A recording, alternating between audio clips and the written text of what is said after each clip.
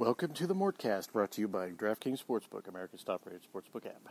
Before I get started, I'd like to talk to you about Blanchard Family Wines, located between 18th and 19th and Blake and Wazee in beautiful lower downtown Denver, Colorado. Just a couple blocks away from Coors Field, right in the middle of the dairy block. I have one of the co-owners on my podcast. I recorded it yesterday. I'll be releasing it this week, and it'll be like a half hour, basically. Think of it as a exploration of what a local wine business is. It's some great stories from Mark Blanchard, and I think you all will enjoy it. It's kind of off the beaten path for me, but this is going to lead me to something where there may be a little new exploration, a little new podcast that's going to be creeping up on the CSG network here soon. So I'm looking forward to telling you about that later. If you go down to Blanchard Family Wines, you can have my favorite 2017 Cabernet, or you can have a Pinot, you have Syrah, you can have a white, you can have blends, basically anything you need. This is a small business that is in both Sonoma County, California, and Colorado. They also have partnerships with Western Slope wineries in Grand Junction. So Restoration Storm Cellars, one of them specializes in Rieslings, which is kind of the specialty of the Western Slope. But they also, Restoration also has red blends, and Syrahs. Basically anything you need going to Blanchard Family Wines. If you go to bfwdenver.com, you can book yourself a virtual wine tasting, which is insanely popular still. And we got the information from Mark yesterday that it's been even more popular than I thought. It's been a fantastic thing for them, and I encourage you to check that out too. If you're like me and you're not fully vaccinated yet, and you can't really get downtown until you do that. So, once again, they're located between 18th and 19th and Blake and Wazee, beautiful lower downtown Denver, Colorado, just a couple blocks away from Coors Field, right in the middle of the dairy block. When you go in, or you talk to him, tell him Jeff Morton from CSG Podcast has sent you there. What is up, everybody? Thank you all for joining me on the latest Mortcast, part of the CSG Network. I'm, of course, your host, Jeff Morton. I apologize for the barking dogs. It is Sunday morning, and people don't, give a shit on Sunday mornings, so it is what it is. But this is the Outsidecast, where I answer your questions outside in beautiful and noisy Thornton, Colorado. All right. And let me load up my Twitter here, and we will get started. A good variety of questions today, folks. I appreciate it.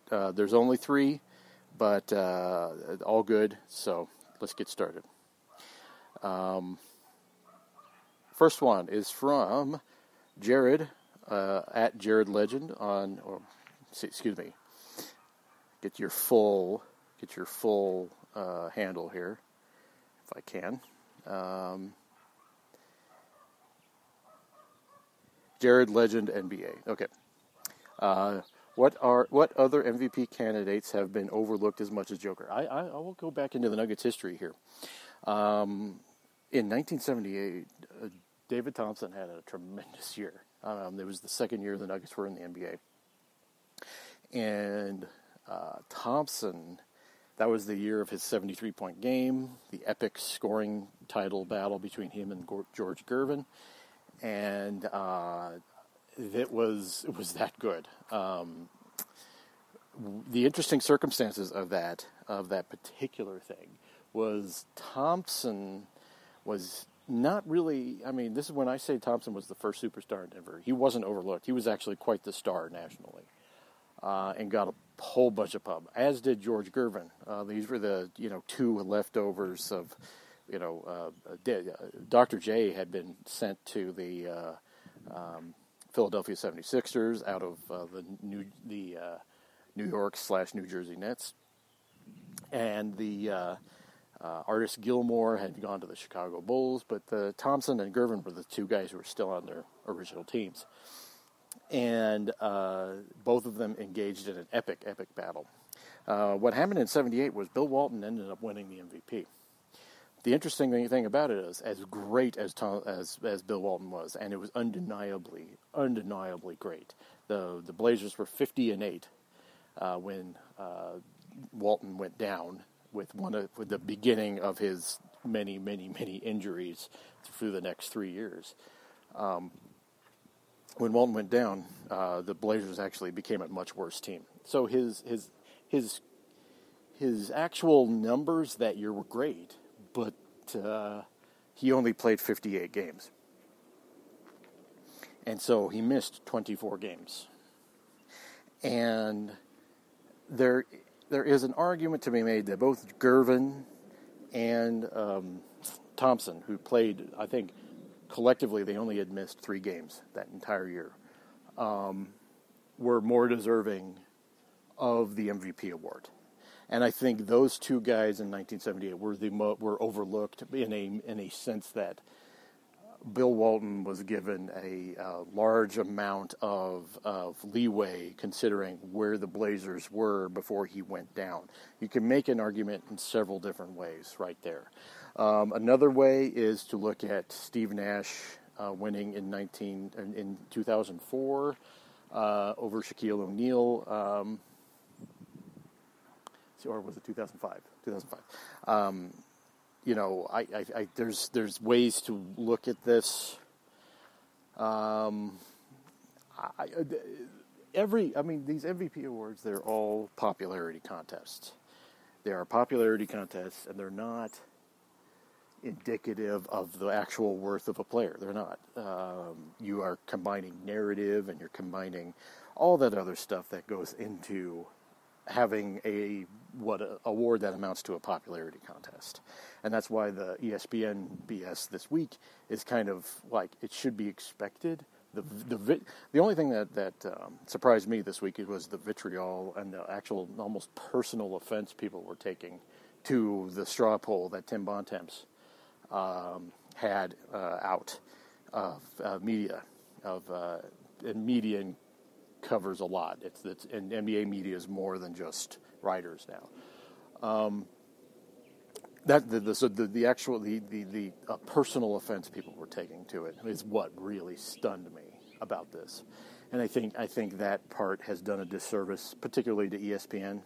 But ESPN is in the narrative business; they're not in a cover business.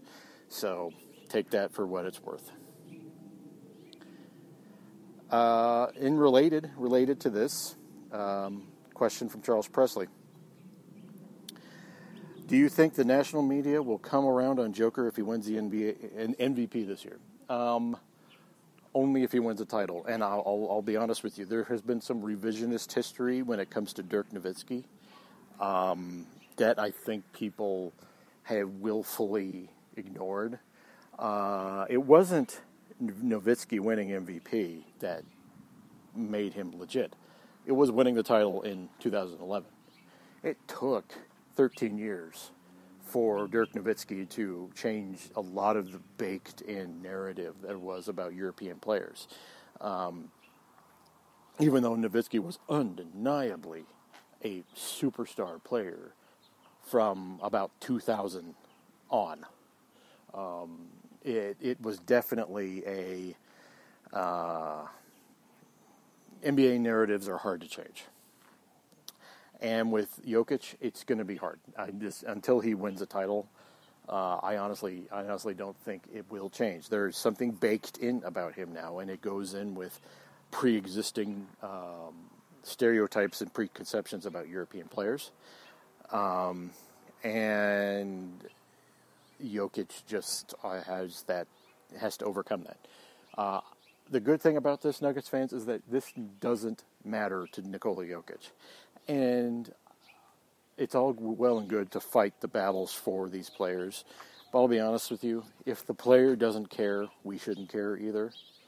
I know we all love to defend the dignity and the status of the city of Denver. That's not a battle you're going to win against national media outlets that, particularly in the NBA, where a league that is so based on superstars. It's going to be hard. And my advice to everyone would be to just not worry about it. Because Nikola Jokic, all he cares about is winning a title and making his team really good. So That's all we should care about. I know it's hard to do, and particularly on Twitter where it's hard not to get caught up in the mob. But honestly, Nikola Jokic is telling us that we shouldn't care about it, so I'm not going to. It doesn't matter to him, it doesn't matter to me.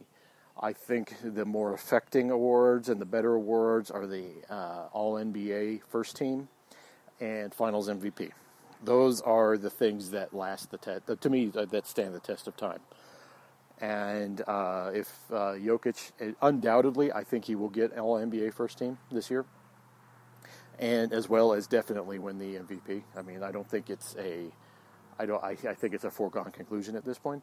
All-NBA First Team is such a more worthwhile award.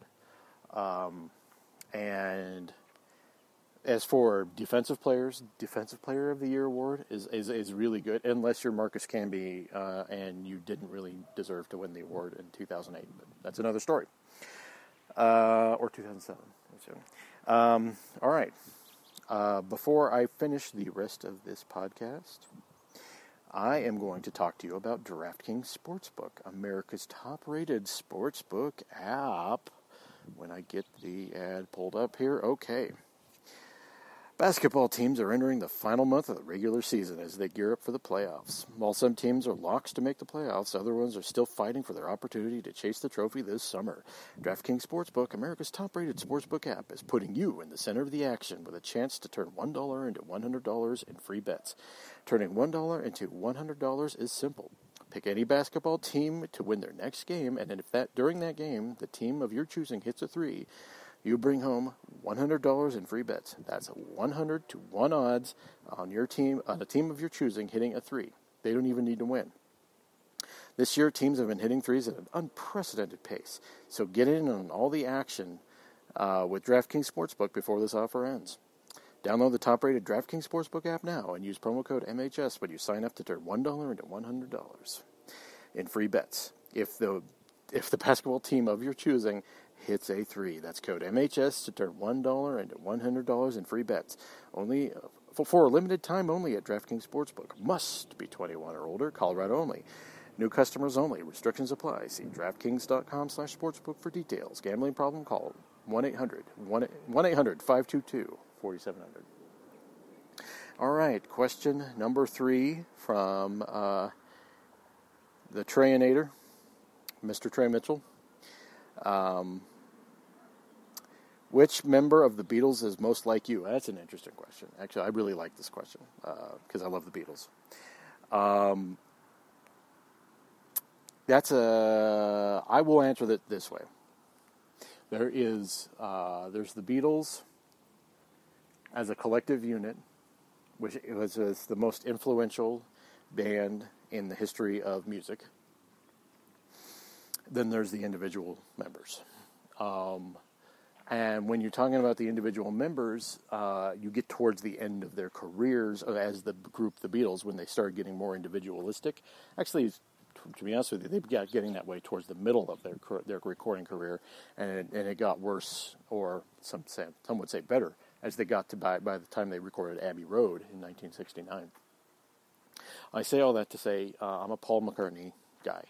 I am very much in tune to melody.